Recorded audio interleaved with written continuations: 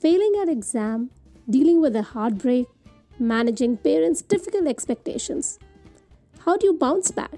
You're at the right place. Come, tune into this episode of My First Step Ever.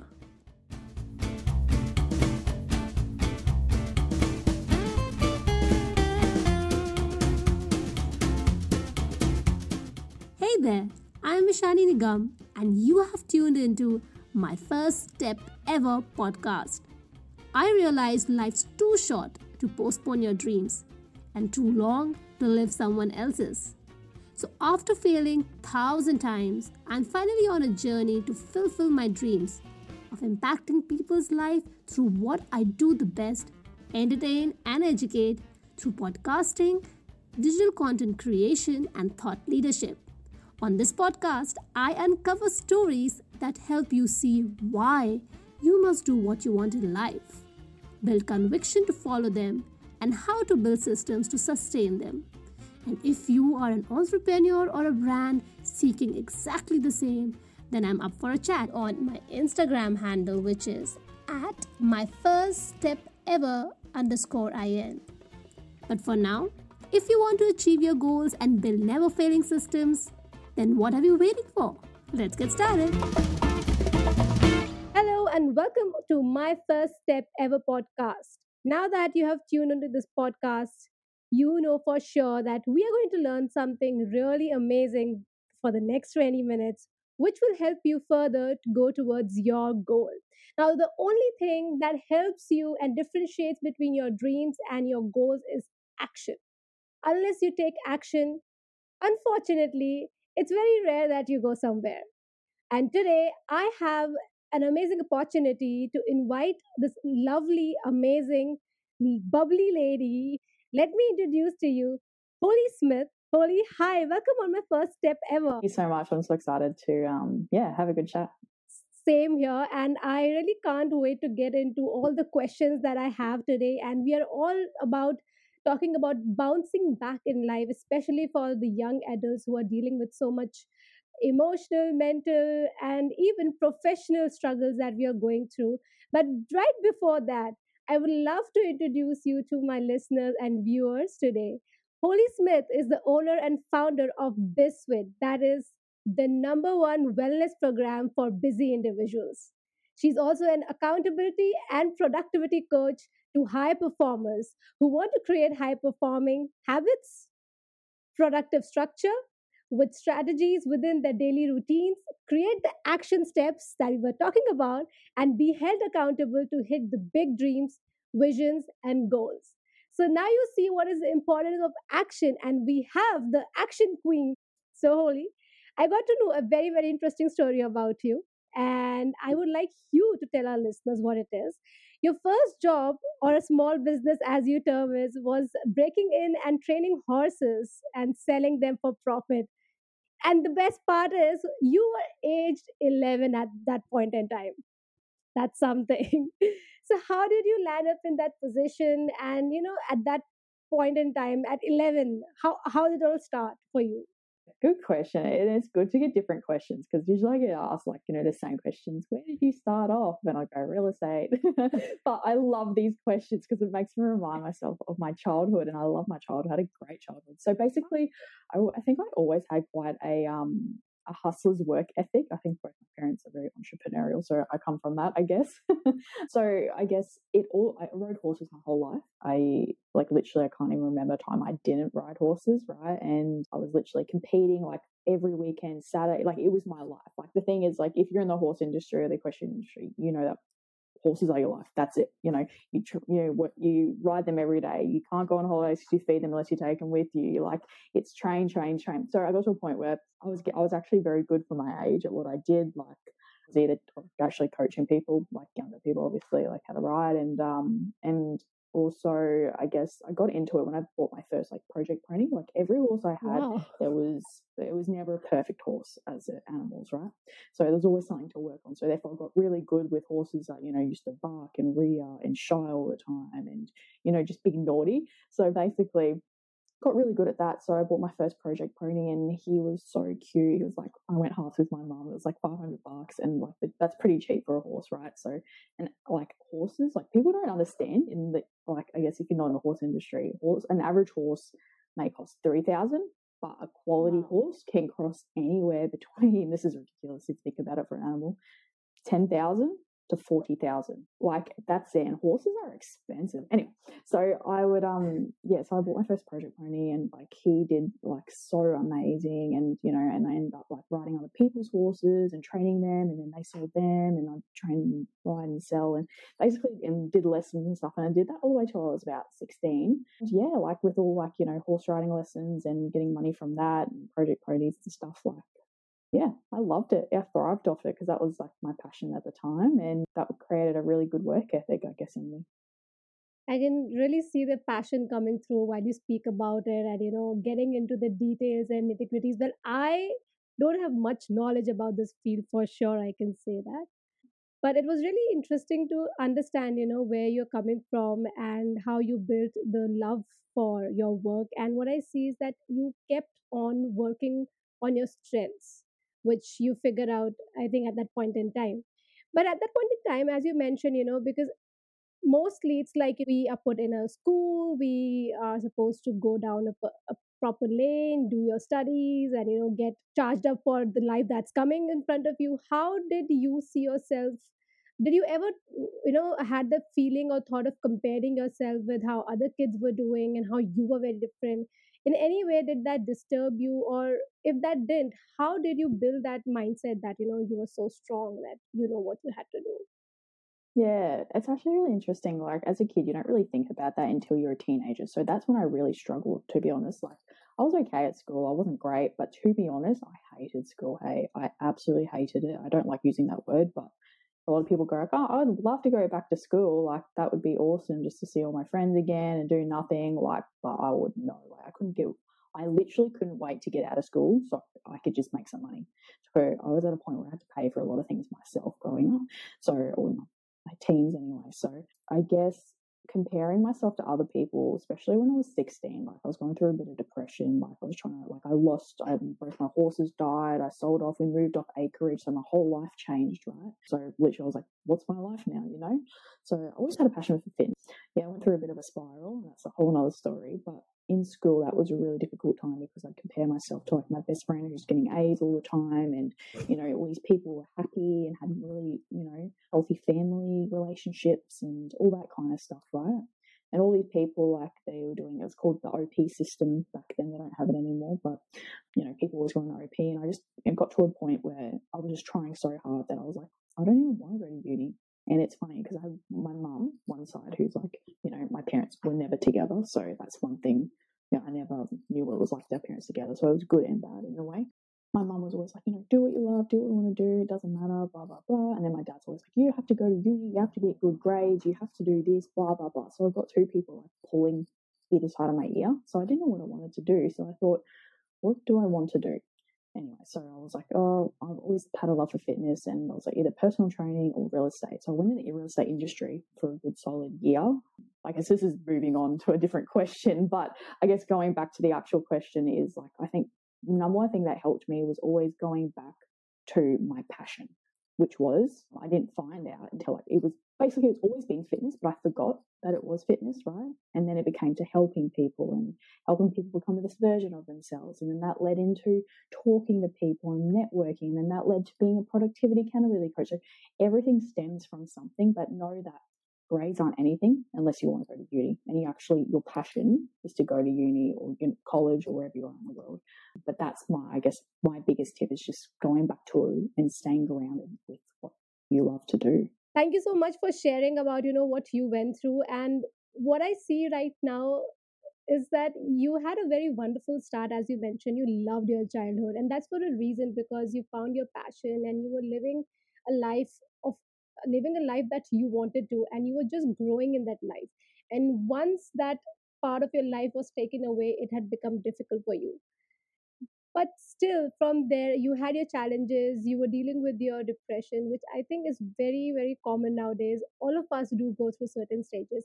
it kind of makes me understand there are two takeaways, from what you just mentioned. The first thing is that even if we have, a very good time in our life, maybe today, if I'm doing very well and everything is good, things can go down or can go south after some point in time.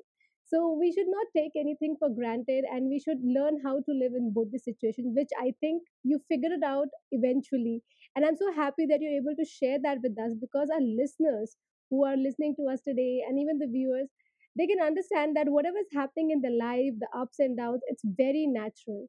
And if today they are not feeling well, something is not going well, they can bounce back, because I think that's what happened in your story, and you did make that happen for you. You entered the fitness industry. So why don't you take us through that, your first step of entering into the fitness industry, which is actually a story of bouncing back. How did you bounce back? When I left school, I started in the real estate industry. I did it for about 15 months, and I was getting paid like 11.50 an hour. So that was really under the wage for an 17 or 18. I can't remember how old I was. But I was working really hard. I eventually was admin, then property management. I was running the whole office, and then I was sales associate and was door knocking and cold calling. I was working really hard. And the thing is, I was at a home and I just couldn't afford to live. Like, it was terrible. And that gave me so much anxiety. So basically I got a PT job at 4:30 to 7:30 in the morning, and then I went to my 9 to 5, and then I trained for an hour myself, and then I'd sometimes do more work and like wouldn't get to bed till like quite late and eat dinner, go to bed. And that was my life for a few months.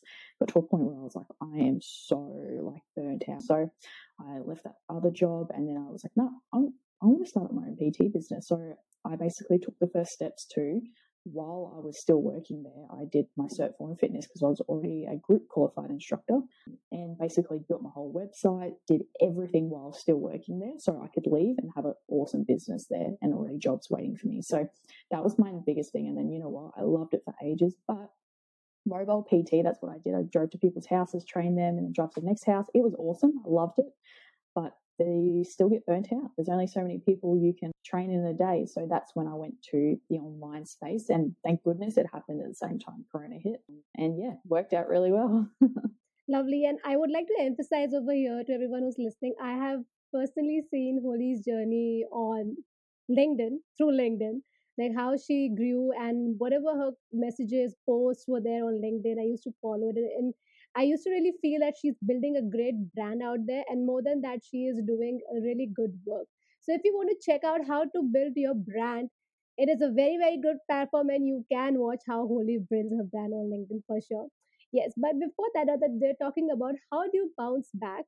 I think it is definitely your mental courage, and more than that, your experiences that you tell us. You went in a systematic order, but you knew when to get out of things, or maybe you realized, but you always planned your next step and you took the action, as you say.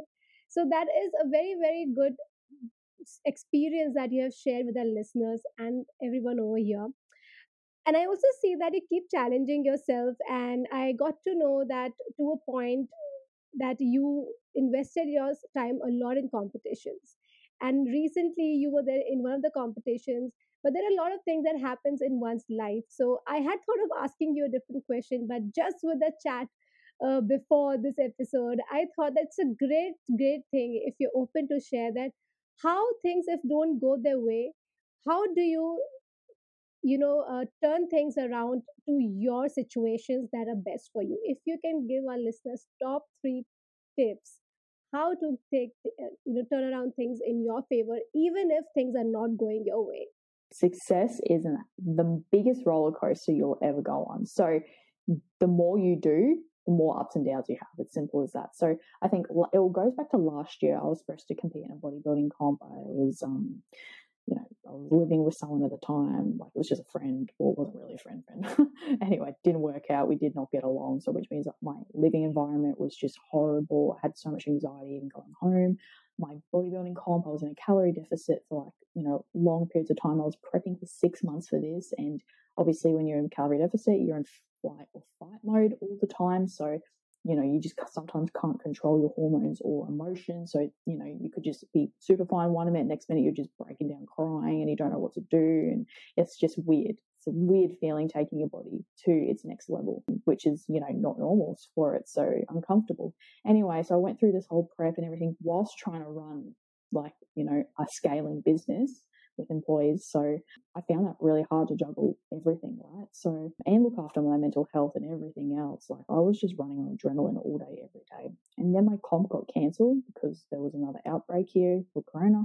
And I got pretty crushed, but it was also a relief. So prepping for 6 months and then all of a sudden my comp got cancelled. I was like 6 weeks out, really lean.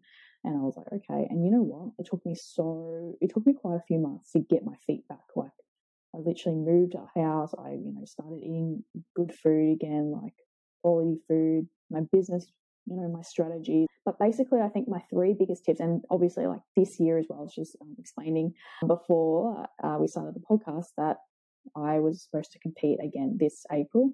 And I've just had a few emotional and personal things happen in my life. And I've really had to take a step back and go, what am I doing? What is important? And why am I doing it? And really the purpose for even doing the competition was for myself, obviously, but it has to actually go deeper than that. Like what was the actual purpose? And there was no purpose really to doing it at all. For me, for other people it might have been, but for me it was just to prove to myself that I could do it, right? And I know I can do it. That's the thing.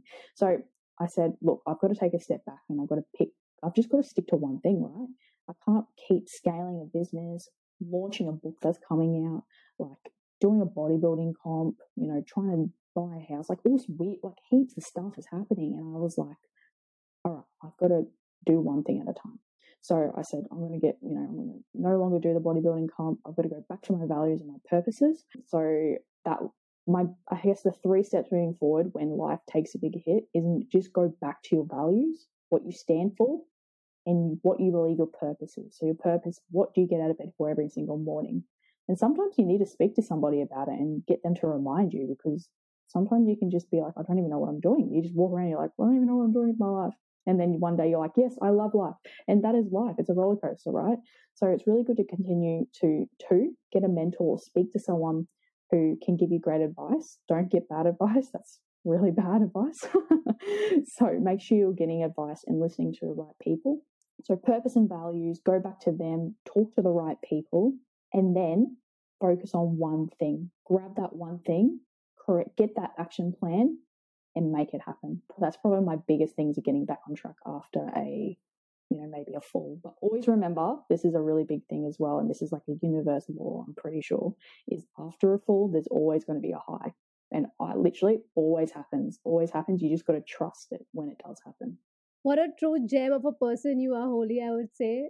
Only because the first thing I would like to really appreciate that you really have the courage of sharing your deepest, maybe insecurity. The first step is acceptance, and it becomes very difficult on an individual level to accept these challenges that we face and how we feel for ourselves in these difficult times. And you have gone through that, and you are here sharing this with so many people listening to us today. So, first of all, I would really like to congratulate you for doing this and helping a lot of people who are listening to you today. I'm sure all of us go through this situation in our own way, different times. And what you have given us today is the real crux of life.